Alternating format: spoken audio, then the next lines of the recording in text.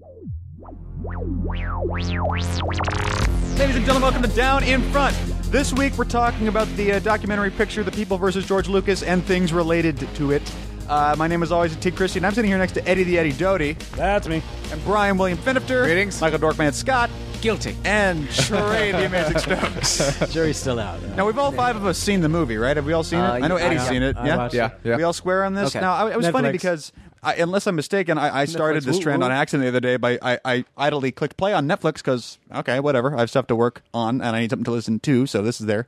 And I tweeted, God, you just can't watch a Star Wars documentary anymore without seeing people you know in it. And in truth, I know, like, I have met like 10 people in this documentary, and I'm friends with like 4 of them. So it's creepy on that level. But as a movie together, it takes the odd angle of accusing George Lucas of sucking, which I thought was really refreshing. I found that to be an interesting diversion from what we've been hearing for the last 15 years.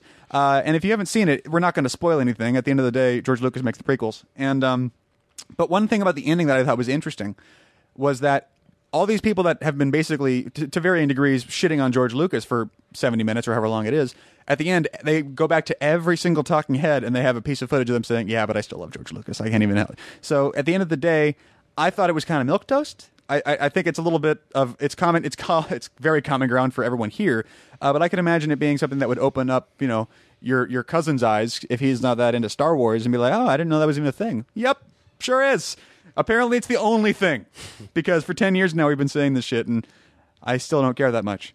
But I thought it was fine, but I'm not the guy who knows how documentaries work, nor am I the editor, so when Eddie comes on and starts shitting really hard on this movie, he's right and I'm wrong. And here we go. Talk about setups. Well, and that doesn't mean anything in terms of right or wrong, but you're wrong. And the reason the reason being is that it's the gentleman who recently did the YouTube thing where he says he does a what if on episode 1 where he says what if it did this, and he proposed. To me, that was far more entertaining. Of value. No, the guy who is a kid who basically said episode 1 doesn't work because of this. They could have done this and it would have worked great. It's a what if. It was Right. called. It was what if Star Wars Episode 1 was actually good. Yeah. That's the title, and they reverse engineered it from there. Right, and it's I mean, like you say, it's more constructive. It's more constructive. It's more concise. It's just I'm.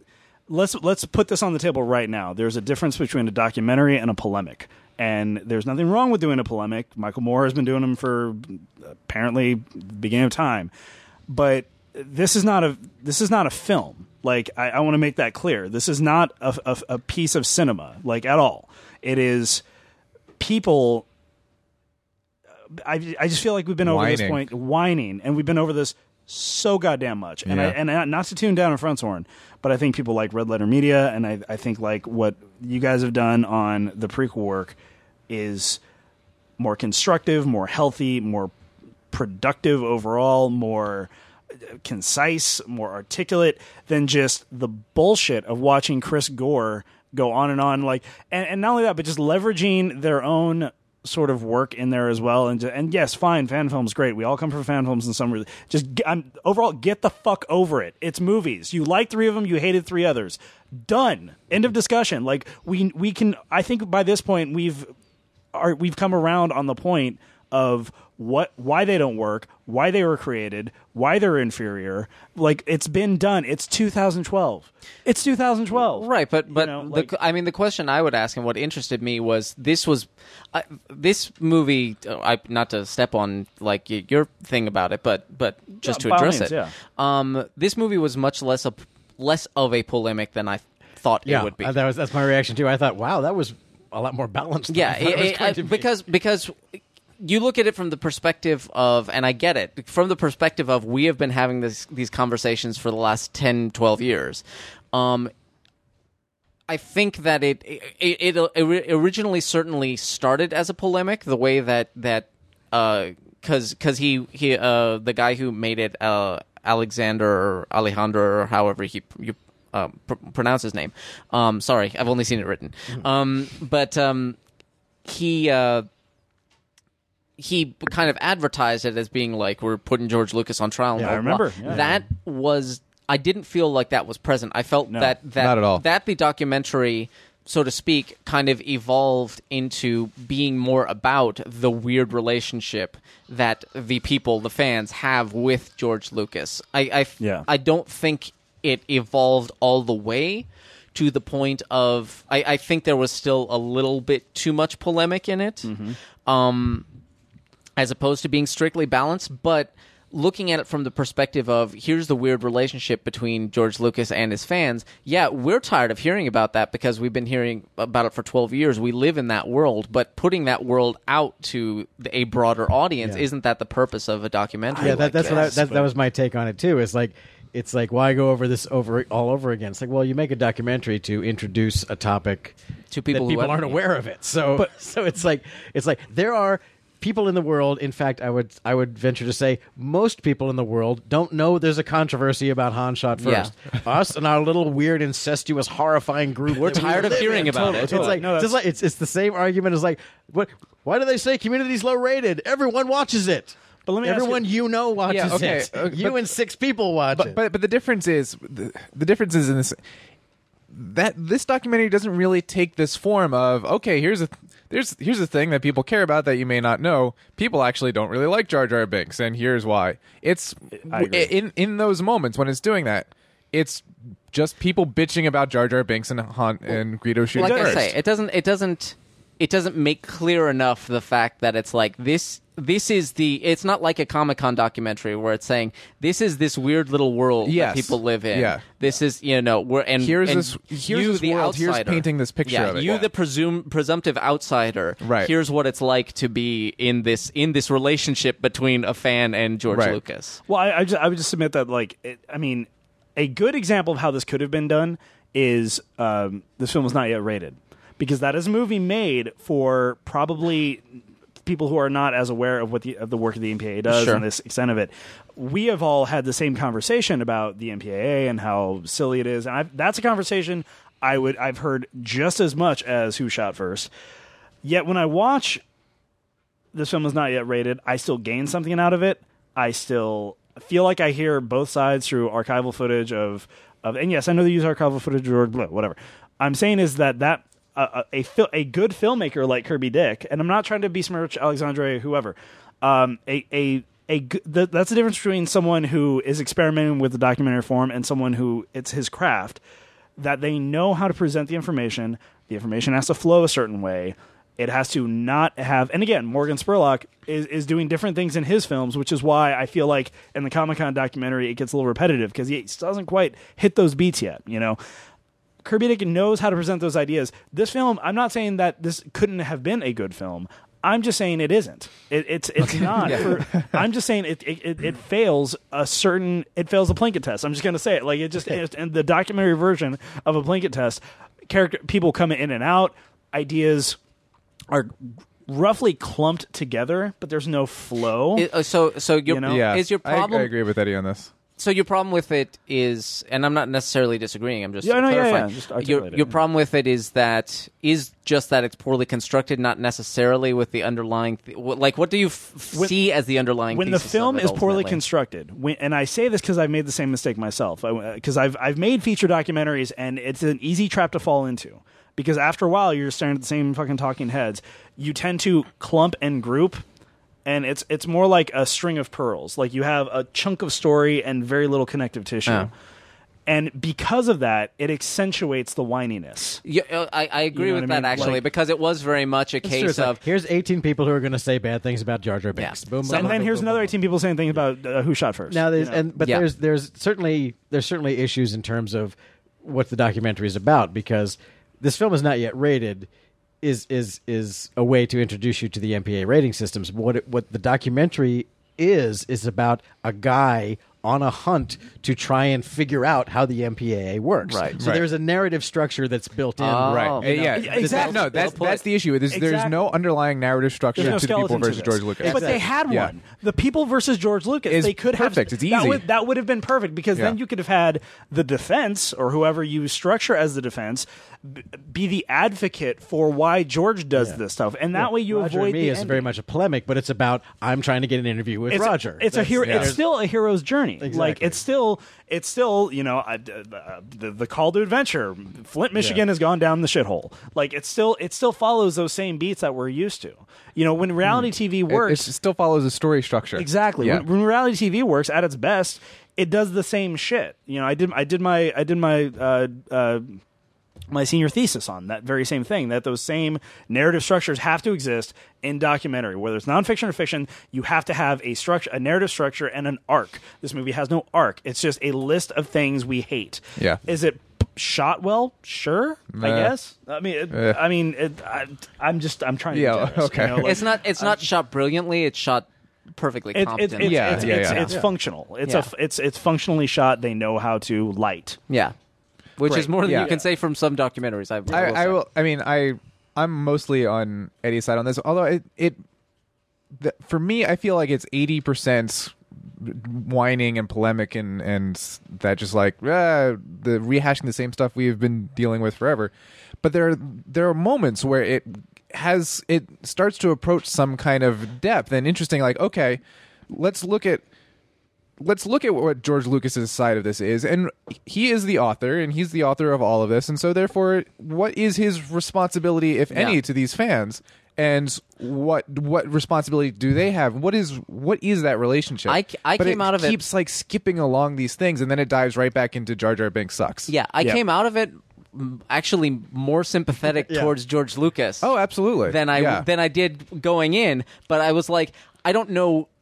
Like you said, it's like because there's no narrative thread or anything, it's like I don't know exactly what I'm feeling. I just know that I'm less angry at him at the end of it all. There is some really interesting stuff that's proposed, at least in passing. I mean, the whole idea of, yes, George Lucas started out as this kid from Northern California that was raging against the machine and wanted to bring down the evil empire, who then turned into the evil empire himself. Right. That's a really interesting character. Let's explore that a little more. Well, something else, but then it dives back into something that it made me think about, just as a broader context. It's like we talk about, we're like, well, you should just leave that, the way it was and stuff like that. But I'm like, we're in a world now where, that people are getting in trouble for stuff they post on Facebook because they get Googled before they get hired, get the job, before they get the job and stuff like that. And it's like, isn't that almost the same thing? Like there was a time where, like being creative, being an artist, you're putting yourself out there, right? And you're saying, this is what I believe about certain things, in the world right now. And then later on, I feel like maybe the coming generations are going to get more sympathetic to the kind of where Lucas is coming from, at least, because it's like before it used to be, well, that's the work of a young man, and it's just out there, and that's just what I had to deal with as an artist. I put that out there and I can't take it back. And now Lucas kind of wants to take it back a little bit. It's like, how would people really feel if their Facebook post from when they were 15 got printed out and put on the wall of a museum, and everyone's like, oh, it's brilliant and stuff like that. And then when you're 40, you're looking at it and you're going, God, can we just get this down? I don't want to have to look at this anymore. Or you publish something brilliant at 40, and then somebody goes back and goes, check out this guy's Facebook post at 15, and it's a horrible trite. He's obviously a hack. Or again, you publish something at 15, and everyone thinks it's great and stuff like that, and then you grow, and when you're 30, 35, you're like, that's idiocy. I can't believe that everyone is into this because that's drivel, and I don't even agree with it anymore. What would have been really interesting, I think, is to take because there are a lot of artists and filmmakers and writers in all from various fields interviewed in that. It would have been really interesting for the filmmaker to go, okay, can I see like your earliest stuff? Yeah. The very first thing that you ever published or put out there in the world? Right. How do you feel about that? Yeah. How would you feel if I put that in this documentary unaltered? These are all wonderful points that really would have gone well in the documentary. Yeah. They almost tried to do that. They get to the precipice. What made me almost make that connection in a way, and what you're saying is Chris Stroumpolis with his Raiders thing. Yes. It's like he's almost the opposite of Lucas because he's not he's just embracing. He's like, we're kids, and it's totally embarrassing, but it's also neat. And I'm embracing the fact that people love this for what it is. I'm not going to go back in and try and recut it. I'm not going to shoot inserts for it or anything. It's like this. So he's doing the opposite of what Lucas is in this in almost context. this exact context. Yeah. It occurs to me that part of the problem, I think, is that a large part of the problem for me is specifically some of the people that they interview for, because I think not just the choices themselves, but they needed more people. They needed some people who contemporaries of George, not just archival interviews with Francis, but let's get some actual filmmakers in there as well. And I'm nothing against Chris Gore or Nar Williams, but like the closest we got was Neil Gaiman, who was mostly on Lucas's side. Yes. So let's just say, but yeah, as any grown up would be. Yeah, and that's the thing.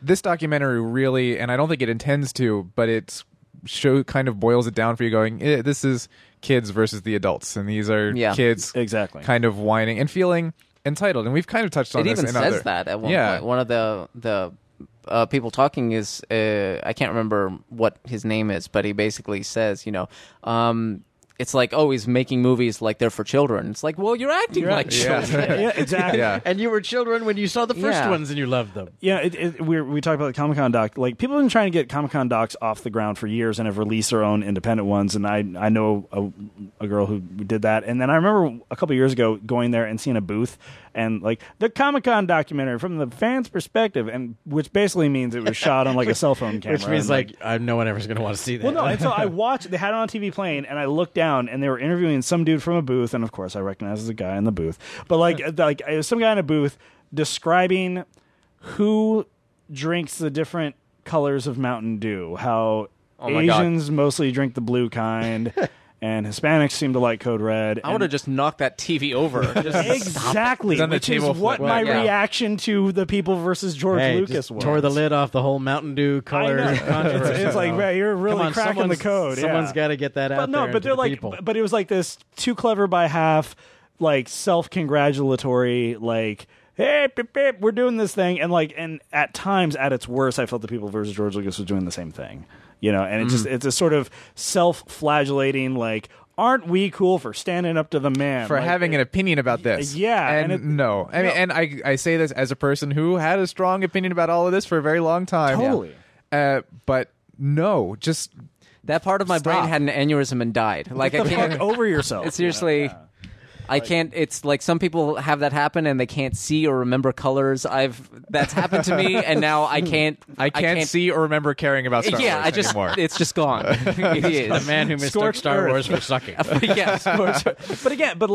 But there's so many different ways to approach the idea in a fresh way, and like I said, presentation is a huge part of it, and the structure is a huge part of it. Nothing pisses me off more than people thinking that I'll just do interviews and B-roll and it's a document. No, it's not a documentary. It's a story. It still has to be a story. You have to tell a story. You have to come to a conclusion. There has to be a growth. There has to be an arc. And when you do this huge thing, and like you said, the last 5 minutes is all like, I still love George. Yeah. Don't hate me. Like, it's just like, what the fuck did I just do? It tried to pull up from the nosedive to be like, oh, well, we're showing all the different perspectives, and ultimately it's from a place and it just of love. cut out its own heels from underneath it. Yeah, it didn't. Yeah, if you're going to position it as the people versus George Lucas, it's like, well, what's the verdict? Where's the verdict? I guess it's for us to decide. They've presented the case for us, I suppose. The verdict is hope for the future. Yes.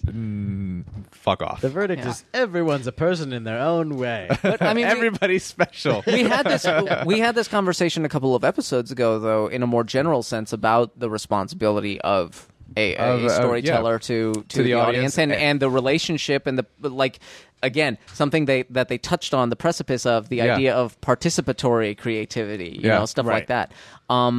There's a lot of stuff to be said there. Yeah. There's a lot of questions there, and there's a lot of questions just to be asked that we may not even have the answer for, but here's something to think about. Yeah. A creator, I think the verdict we came to on that is like, it's great if a creator has the kind of wisdom to leverage that creative participation on the part of a fan base that really loves it, and George is halfway there in that he doesn't stop it.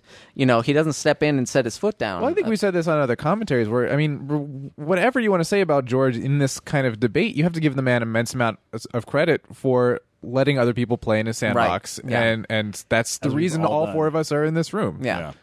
The difference is that so many people are like the line that George or anyone else, any reasonable person doesn't cross is, I hear that you didn't like the new versions I did. I'm not going to actually change what I'm doing because you didn't like it.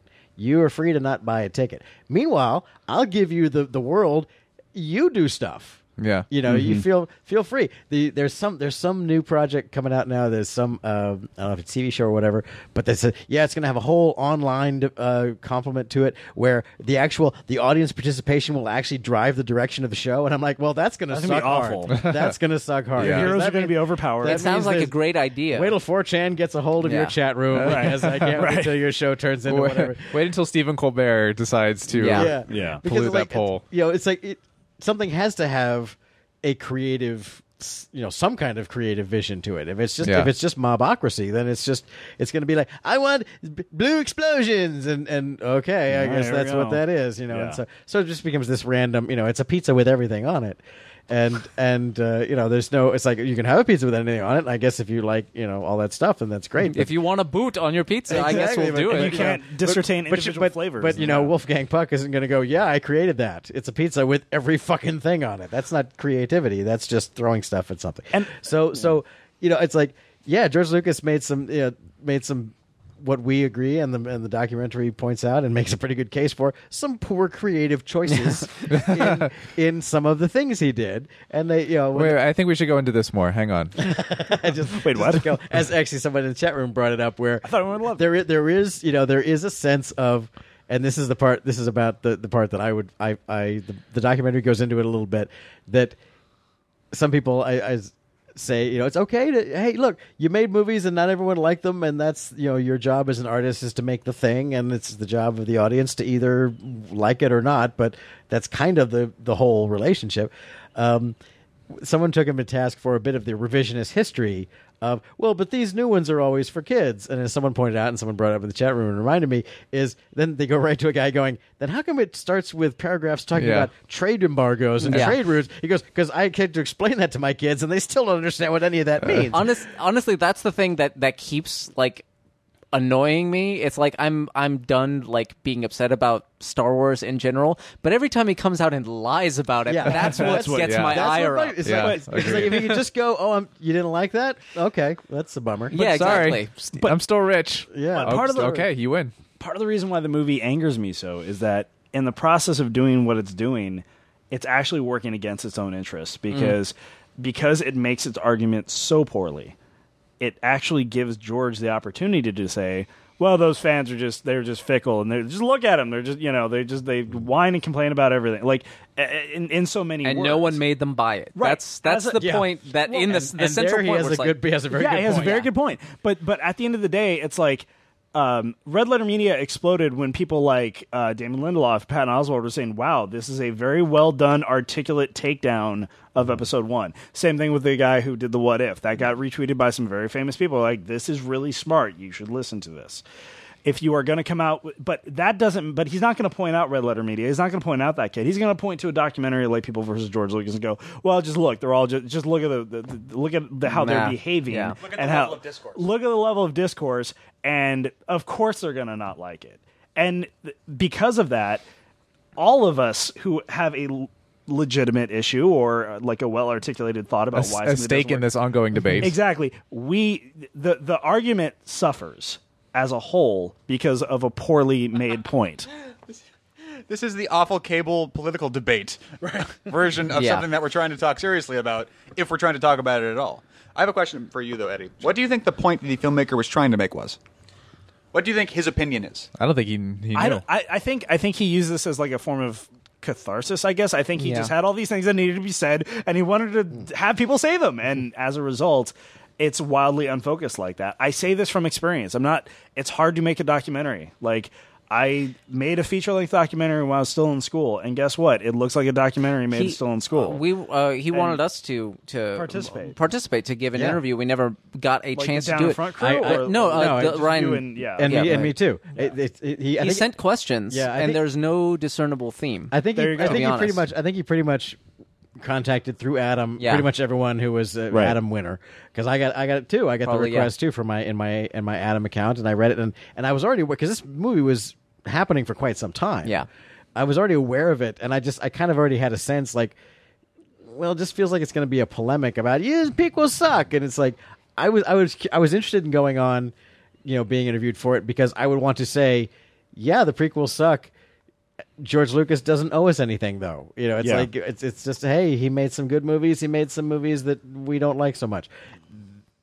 That's it. That's all. There's nothing else there's to be not much angry to about. Period. End of line. And fortunately, there are a couple of people in the documentary that they did interview who do say that, and they do have Yeah. that in there, which is good. Where they Right. go, look, he made some movies you like. He made some movies you don't.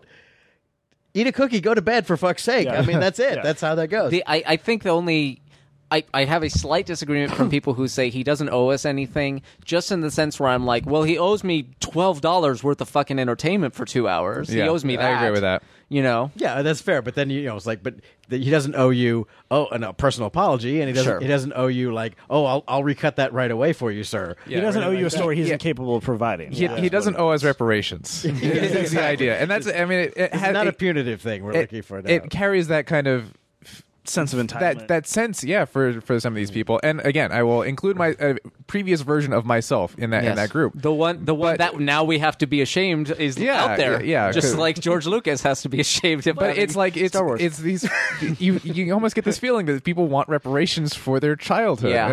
And no, I think no. at the end where they were talking about, of course, they have to go into the George Lucas rape my childhood Yeah. thing. It's like, no, George Lucas disillusioned you. It's like it's like you saw your dad cry for the first time. It's like, Right. oh, he's a person. He's not a Superman who can do no wrong. That's what Phantom Menace really was. Yes, to yeah, people. that's that's exactly what it is. George Lucas can do wrong. Yeah. Oh, Someone in the now chat was that's what asking, to me. does anyone know if George has seen it? I'm actually not interested in that question. What I'm really what I'm interested in is lucky. what I'm really interested She's working in. on George Lucas versus the people. Yeah, right yeah, now. yeah. I'm actually really interested. That would be all the product lines. Yes. He wins. He launched an assault. He wins. It's not difficult to imagine Joss Whedon complexly because he's obviously a very thoughtful guy, and I think he knows. I think he understands this on both sides of it very well, and I don't think it would worry him. But I would be interested to hear what he had to say about something like this, and if specifically, and I don't know if it's something he would not want to say this publicly, even if he had reservations. But I wonder if it freaks him out at all, because now all these people in this movie own a "Joss is my master now" shirt, and I wonder if he would look at this and go, God, these people are insane. I don't know if this is going to work. I think I'm really worried. I'm like, what is my army? Well, the backlash has already begun. when will the crowd turn on me? The backlash has already begun because someone I think it was someone in the Diff website chat. Someone said that there are already people who are like getting their hipster cred ready by going, Joss is dead to me because he did the Avengers. They always want.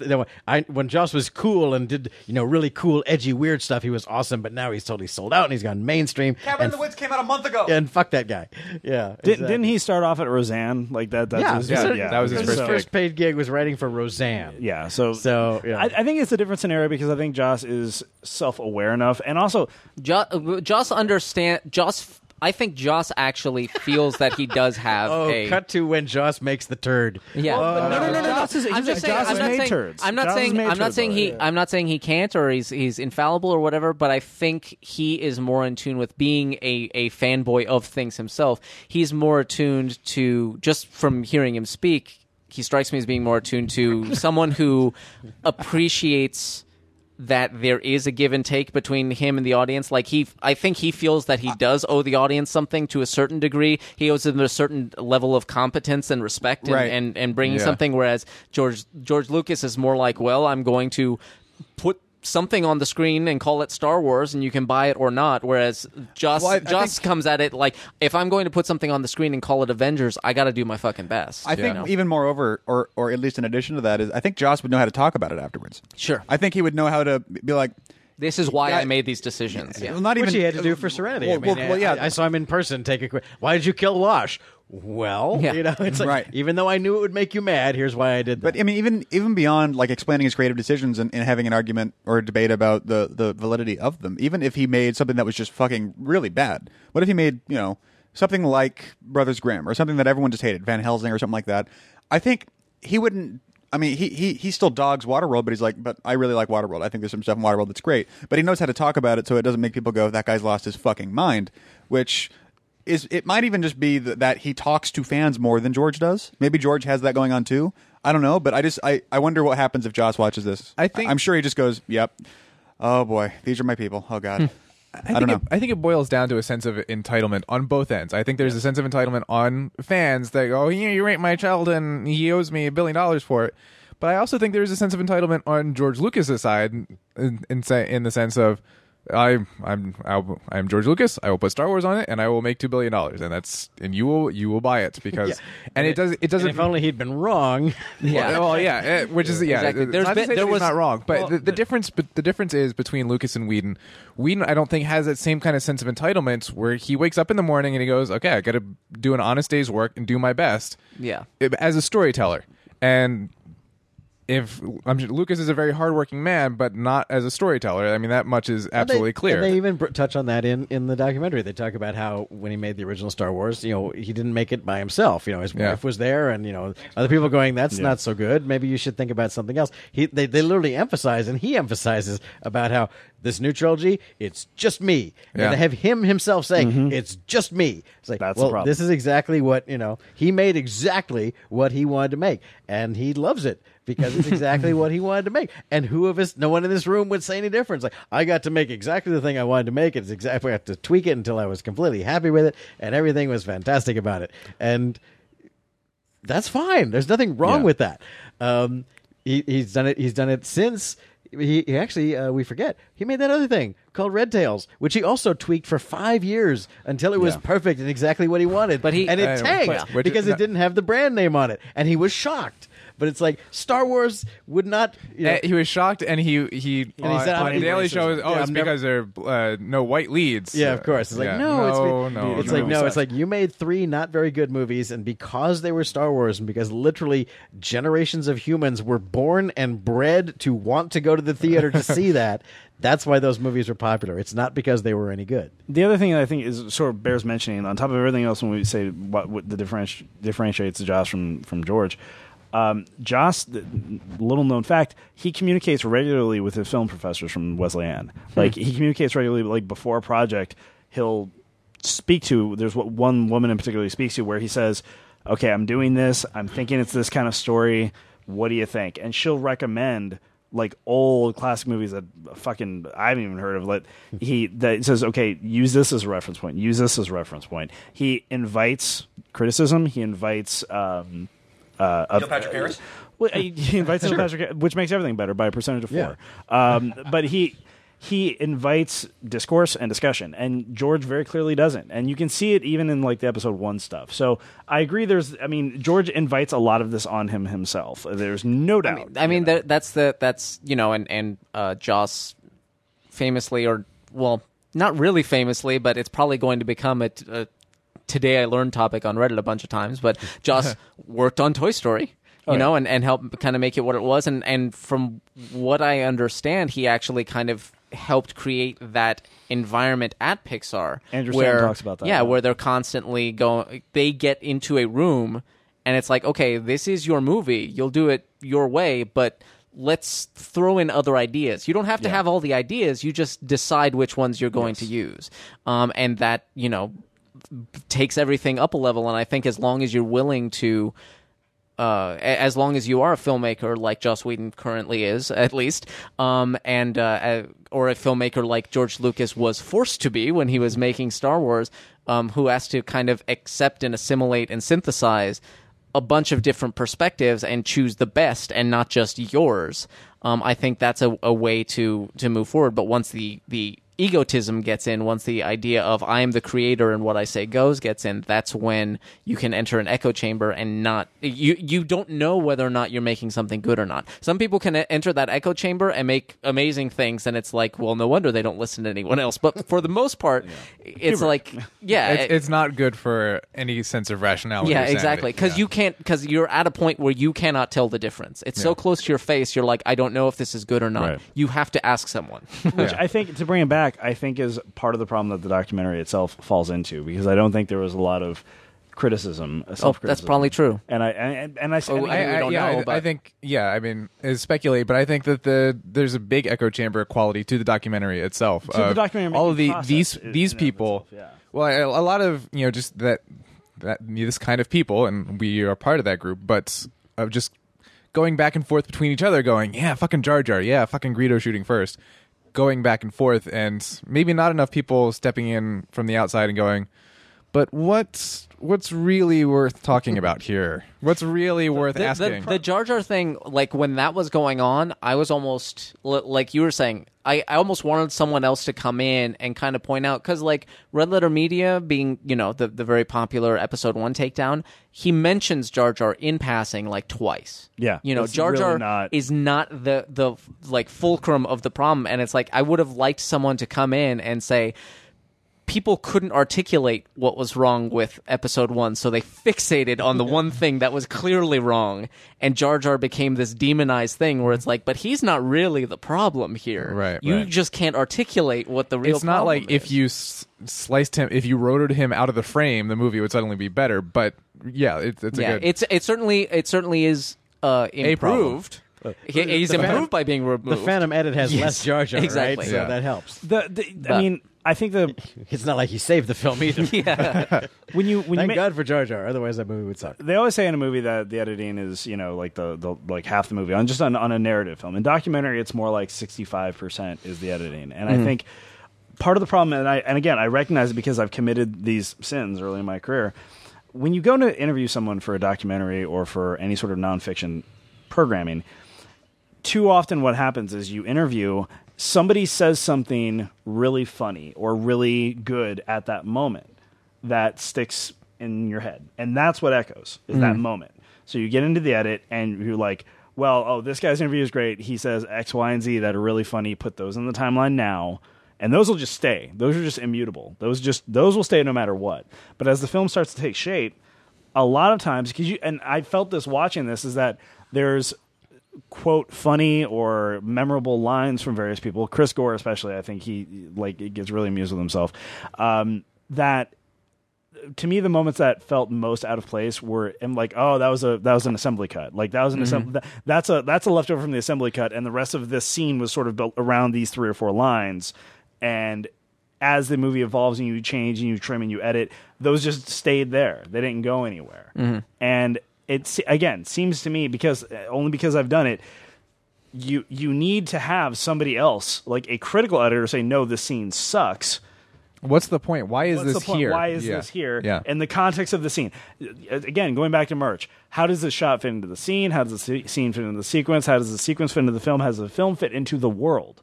You have to be aware of all those things in every single cut. Yeah. And if you're not, you get clumps of scene-like material.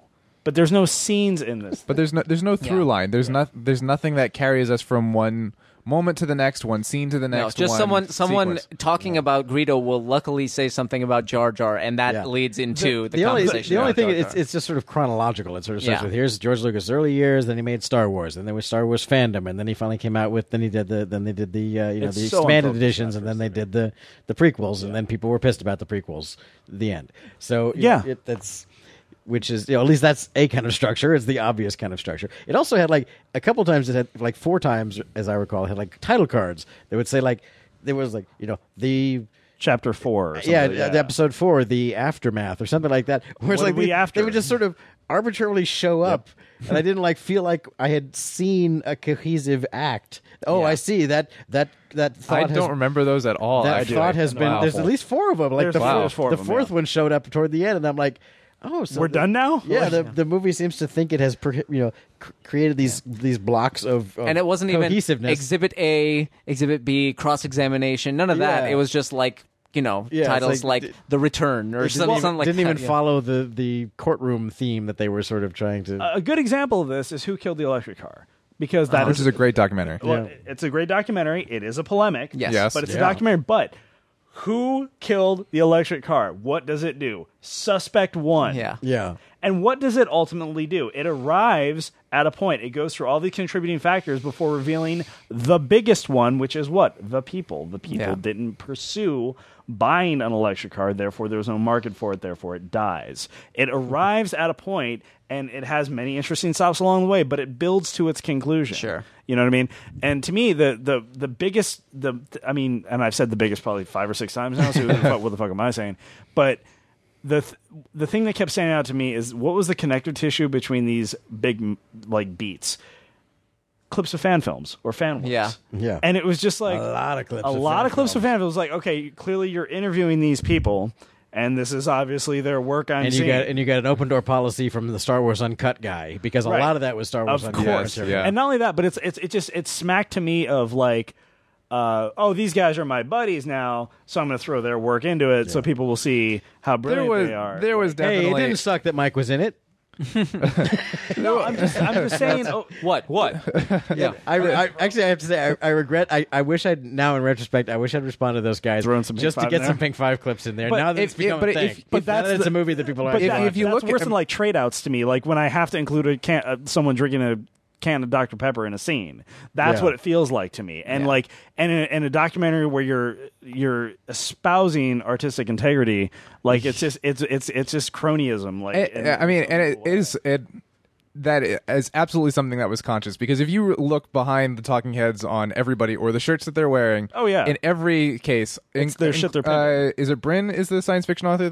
Yeah, he's and got his books. He's got all of his books right posed. there, That was Yeah. I'll do your interview. Yeah, sure. But and then everybody's got their shirt with their website, and it's like, yeah, and that, and you know, it's totally valid. You got to hustle to make your living. But yeah, as Eddie said, when supposedly the thing that you're railing against is this crass commercialism destroying artistic integrity, you're not doing a whole lot to make your own case there. I have a weird little different direction if we're done sort of on that line of thinking. I just have one question that probably bears asking. We don't necessarily have to address it, but is there any irony in being like, hey, guy who made a documentary about how George Lucas should have done something differently, shut up, mind your own business, you should have done it differently. Like, Well, no. Actually, that's where I was about to go. Okay.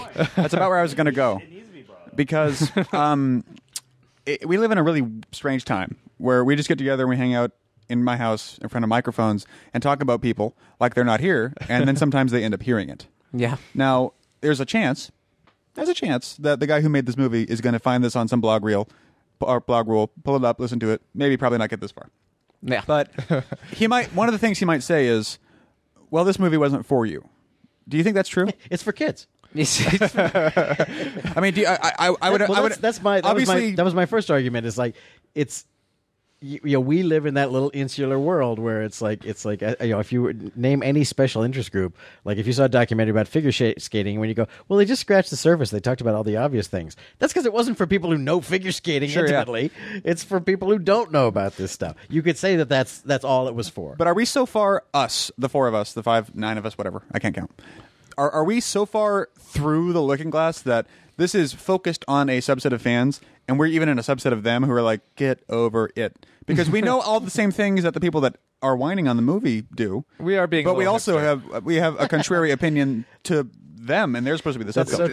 2004 to hate George Lucas. Yeah, I mean, there is a hipster quality of like, oh, I hated the special editions before everybody hated the special editions, and now I don't anymore. It's so played out to hate the special I hate editions. them so much I don't even hate them. The only truth that you can take away is that it is impossible to not be an asshole. Yeah. He's an asshole. We're an asshole. We're all assholes. we're assholes just pointing at each other. And yes, but it. Go ahead. I think it's again, what we've done as opposed to, as opposed to perhaps the what we're complaining about in this documentary. What we've done here is not just be like, we haven't just sat here and gone, oh, it's totally played out. Oh, get over it. Stop talking about Jar Jar. Stop talking. We have addressed how it's not well constructed. It's not bringing its thesis very clearly. Like we've actually, like you said, even in this, I feel like we have brought something more constructive to not to the actual film itself. He can't change his film, and we are not demanding that he does. But Speak for yourself. Yeah, we've brought something to the table, saying for people who are looking to make documentaries, here is how this is a case study of how, in our opinion, it doesn't necessarily work. That's and I exactly think my point. I think there is something to be said about even if it's not directed, even if it's not for us, even if it feels very superficial and just barely scratching the surface, there is a version of this, like we've said, where it's like, okay, there's a lot more to it than that, but that covered the basics pretty well. Whereas this doesn't feel like it's covering any basics. It's just like you said, clumps of people complaining about a specific topic. And again, the main motivating factor behind my strong dislike of this movie is that it is from that. I feel as passionately about other documentaries that don't fail. The fact that it's like, if you're gonna make a documentary, you've got to come correct. Just like when you make any movie, you've got to know exactly what you're in for and know narratively what you have to do to communicate your point. If you're going to make a documentary about why the prequels suck, it is double uphill battle. Right. You know what I mean? Or anything that is borderline cliched. If you're going to make a documentary about the Holocaust, if you're going to make a documentary about why the movie rating system is bad, things that have been talked about and bandied about a lot already. And yes, I understand it's an insular world, but it's been already talked about for a while. If you're going to do topics that have had a lot of discussion behind it, and you're going to do a documentary about it, you've really got to do something smart. It's got to be it's got to be introspective, as opposed to we've talked about these topics for a decade now. It's like, God. Let's just I know. Actually, more than that. Nobody panic. Well, special editions. I mean, Christ Almighty. Yeah, but anyway, it's we've been in a special edition world for 15 years now, post special edition world. But there's a level. How nerds do ADBC. There's a level at which it's like, okay, these things have been talked about ad nauseum. What conclusions have been drawn? We've talked about them enough. What are the conclusions of these conversations? What can we say? Or looking back on all of these decades of conversations, what, like you say, we keep using the word point. Like that's just what's missing. What point have these things come to? What point have we drawn from them? What's the point that we can and what are we taking? Yeah, it's what's the point that we can take from the fact that these arguments keep happening, and what's the ultimate result of these arguments? Has there been a result? And kind of taking a broad perspective and saying, okay, everyone's made these arguments. Like we said before, it's got a whole courtroom thing, but it's got no verdict. It's just got a series of arguments. Yeah. Now, what's interesting is I had a little bit of holdout hope, and I didn't. Eddie really disliked the movie. I didn't really mind the movie, but I wasn't paying that close of attention to it either. But I was a little holding out hopey about it because it actually has the title of a different documentary that I think would have been really interesting, where it's not, the people versus George Lucas were in it, but more like a case study. Mm-hmm. What's going on with the people versus George Lucas thing? Yeah. What is the inherent issue between these individuals and that guy?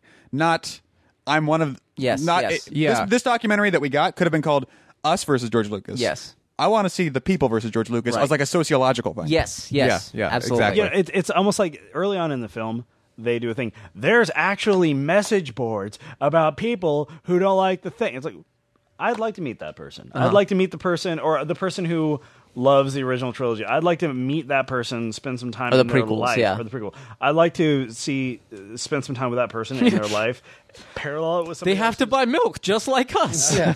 Well, I mean, but they shouldn't get married. That's where I draw the line. They should not be allowed to marry. I mean, again, what does Kirby Dick do? And this film was not yet rated. He brings up the point that heterosex versus homosexual sex depicted on screen. Homosexual sex gets the NC-17 rating infinitely more. The private investigators that he films following around the actual members of the MPAA happens to be gay and are in a committed relationship. So he connects the bridge there between this verite footage of these people's lives and connects it to a larger, oh my God, theme of what it is, of really, the fact that the movie is about the MPAA board is actually just a larger statement about our society and all this other stuff. It just does it through the lens of the rating system. What does looking through the lens of Star Wars tell us about ourselves, or about culture or society? Make a point, make a stab at it. It doesn't have to land, just throw something in that direction other than Greedo shot first. Something about I'm a human being, and this is how I relate to other human beings, and this is how other human beings relate to me, and this is how I do it well, or this is how these people do it well, or this is how these people don't do it well. and here's an example of maybe how we can do it better or how we should not do it. That to me is at the heart of any story is here's a story about a human being and how they deal with other human beings, either in a good way or a bad way. Go. An artifact of us having 5 people on mic is that me and Eddie are sharing a mic, so I just have it on the boom arm and it's swiveling. And every time Eddie finishes a sentence, he does the spinning equivalent of drop the mic, where he just spins it back in my face, and it just goes like, Over to you. The poetry slam up in here. What you got? Yeah, it's like that's what you got to do. And he just, instead of dropping the mic, he pushes it. Anyway, He swings it at you. oh, now see what's gonna happen is this episode's gonna be called The People versus George Lucas. Us versus the people of George versus. Was this? I guess we've already come down on a verdict on this subject. There was a interesting documentary to be made with this intention and with this access. Yes, right? I mean you can make a documentary about. I mean, you could make a documentary about the idea of stuff they touched on, the idea of participatory culture and how that's becoming more so, and Facebook, and you have to live with your past a lot more than even not a creative person has to live with his past more. The great Onion article from last week is that no one is eligible to be president in 2040 because of their Facebook pages. Well, I mean, the stuff you guys are talking about is way more interesting to me than the film I saw. Right, but exactly. Oh, those pieces were there, but they weren't. And even just a conversation about They weren't. There was no overarching. There was no connection. what Yeah. do these people think George did to them? That question. Yeah, see, the angle that I would, seeing the material kind of all assembled like that, and again, I didn't hate the documentary. I thought it just okay. It was just sort of a very, no point of view, and it's like that we've had the argument before, like, well, documentary maybe shouldn't have a point of view. It should just present ideas and facts and go, okay, you decide, which is the route they took on this one.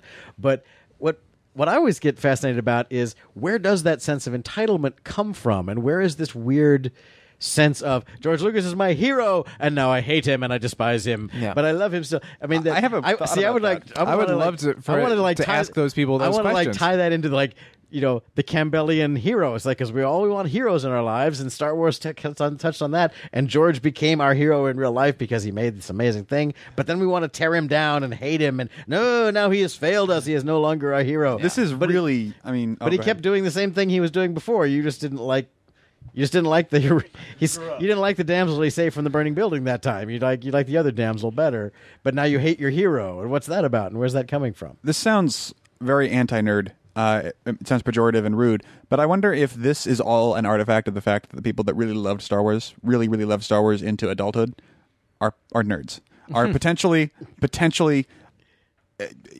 Okay, fine. Emotionally stunted people.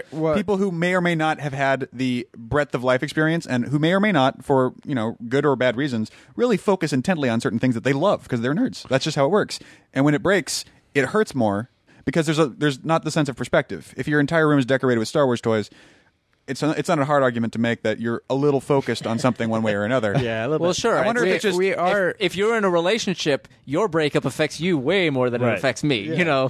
I'm going to look at it and be like, wow, it sucks that you're sad, and bummer, that she was really a bitch right there at the end, but it's not going to destroy me. By the way, I have a bunch of Star Wars figs. I'm totally a part of that. A friend of mine said to me years ago, and actually it kind of applies here, as I was pouring my heart out to him about my breakup at the time, and he just, this is a phone conversation, and he just listened, and I'm waiting for him to go, dude, yeah, I totally understand, that's so rough, boy, I really feel for you, and I laid it all out there, and he said, well, I envy you this opportunity for growth. And I wanted to strangle him. I was like, but then it's the same thing. It's like, oh, George Lucas made a movie you didn't like, and suddenly you feel differently about Star Wars. I envy you this opportunity for growth. because Which is a very civil way of saying grow the fuck up. Yeah, exactly. Yeah. Which is so I think you've maybe learned a little, maybe you'll re-examine your life now a little bit. Right. That maybe you shouldn't have been so invested in a fucking movie. Yeah. And I think, a lot of my... the thing that always sets me off, and obviously down in front, is a testament to this the many times, is when people who aren't in the movie industry and aren't even creative people necessarily, who want to say, but they should be doing this. And it's that is so not how anything actually works. Mm-hmm. It's like Star Wars, a guy had a movie that was moderately successful and that gave him the clout to try an experimental crazy movie, and he had a guy at a studio, Alan Ladd, who said, fuck it, that kid, give him the money and let's just see what the hell happens. And it became a thing. That's it. That's it. That's all Star Wars is. He was It's never, just a thing that happened to hit the zeitgeist at the right time, and it's fun. It wasn't and it's handed down cool, from Mount and we Sinai. all love it. Yes, exactly. It is not the fucking 10 Commandments. It's a guy who made a movie, and then he made another one that was actually kind of okay, and then he made a third one that really There's wasn't no that great. goddamn ship. Exactly. It's like, and then he made some more that weren't so good. And life went on the next day. Right. That's all. The it is. sun came up. Yeah. The world kept turning. The breakup analogy is a good one because, like, when you've cohabitated and you've lived with someone, and then the relationship ends, and then suddenly, they're, regardless of who ends it, suddenly there's a bunch of their shit still around that you still have to see. It's like all the toy collectors. It's like George Lucas. The secret is, kids, George Lucas was never that great. And he's And not he was never that bad. into you. and he's never that into you. He's just not that He's into you. never He that. is your first love. Yeah, he really is. The first thing high school. First thing he did was build a big fence to keep you out. But guess what? As soon as he had the money. But I'll say this. I'll put it to you. You weren't that good to him either. You know what I mean? Like, it's because he was never. It's not fair to him that you built him up that way. Yeah. And it's not. Absolutely. And it's like when you're setting this undue expectation to him, and I think Joss is just a little bit more aware of it. Joss has had his heart broken a few too many times, so he's like, guys, that's why he's always so self-effacing. He's like, seriously, I'm not that like, I try, I'm just a guy. but like, I'm just a guy, and like George Lucas.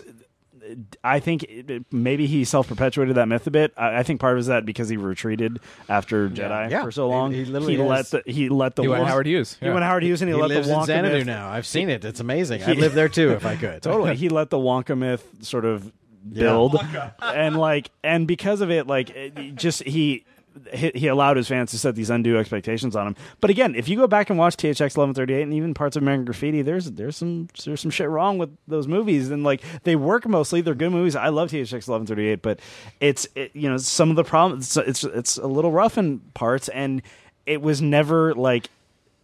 He was never that great to begin with. Just the right alchemy allowed Star Wars to happen. Yeah, and he allowed got it to be lucky. great. He literally, Sure. I mean, he even says, especially in his early movies, now he's like, oh yeah, I had a plan since I was a fetus and whatever. But like, but Yeah, it's like, dude, you're buying your own press. yeah, now. exactly. But Yeah. at the time, he would totally say like, this happened by accident. Like, I don't know how to tell a story. I never even wanted to tell a story. I just thought this would be neat, and I accidentally told the story, and everyone fell in love with it. And Even at the time. And the other thing about that is like, that's fine. It's like if any one of us like at the end of our life, you look back and go, well, I did make that one movie that became a worldwide phenomenon that's still part of the public consciousness to this day.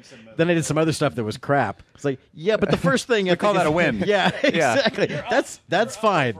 These days, there's like you and Shakespeare and Louis Pasteur, and that's Martin Luther King. I mean, you're in that zone of like. And by the way, just a strange thought, and we're at an hour, we should wrap it up, but a strange thought I've had, and I would not want George to start playing the victim card because, bitch, please.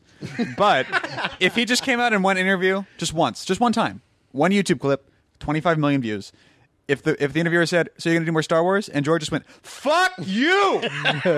Once. I'd be like, I think we're even. I think we know what's up. he said that a couple. Well, No, but like straight up, like, do you realize what my life has been like for the last 10 years? Well, come on. No sympathy on that front, because the man has multiple times said, no, I'm done with Star Wars, no more Star Wars. Right. And we still have Star Wars coming out the crapper every day. he made Star Wars Underground. He did make Star it, Wars Clone Wars Volume 7, The Wars of the Clones. The Clonians. the closest I think he ever The got to Pizza that Wars. was in some interview. I think even on one of the Star Wars things, he basically said, Star Wars isn't something that I love. I like Star Wars. But I don't love Star Wars. Like, he said it flat out. He's like, this is not the thing that I wanted to spend the rest of my career doing, but here I am. Again, relationship-wise, it's like, when I'm in town, we can hang out. Yeah. Like, I really enjoy being with you, but I live in Marin, man. I can't be here all the time for you.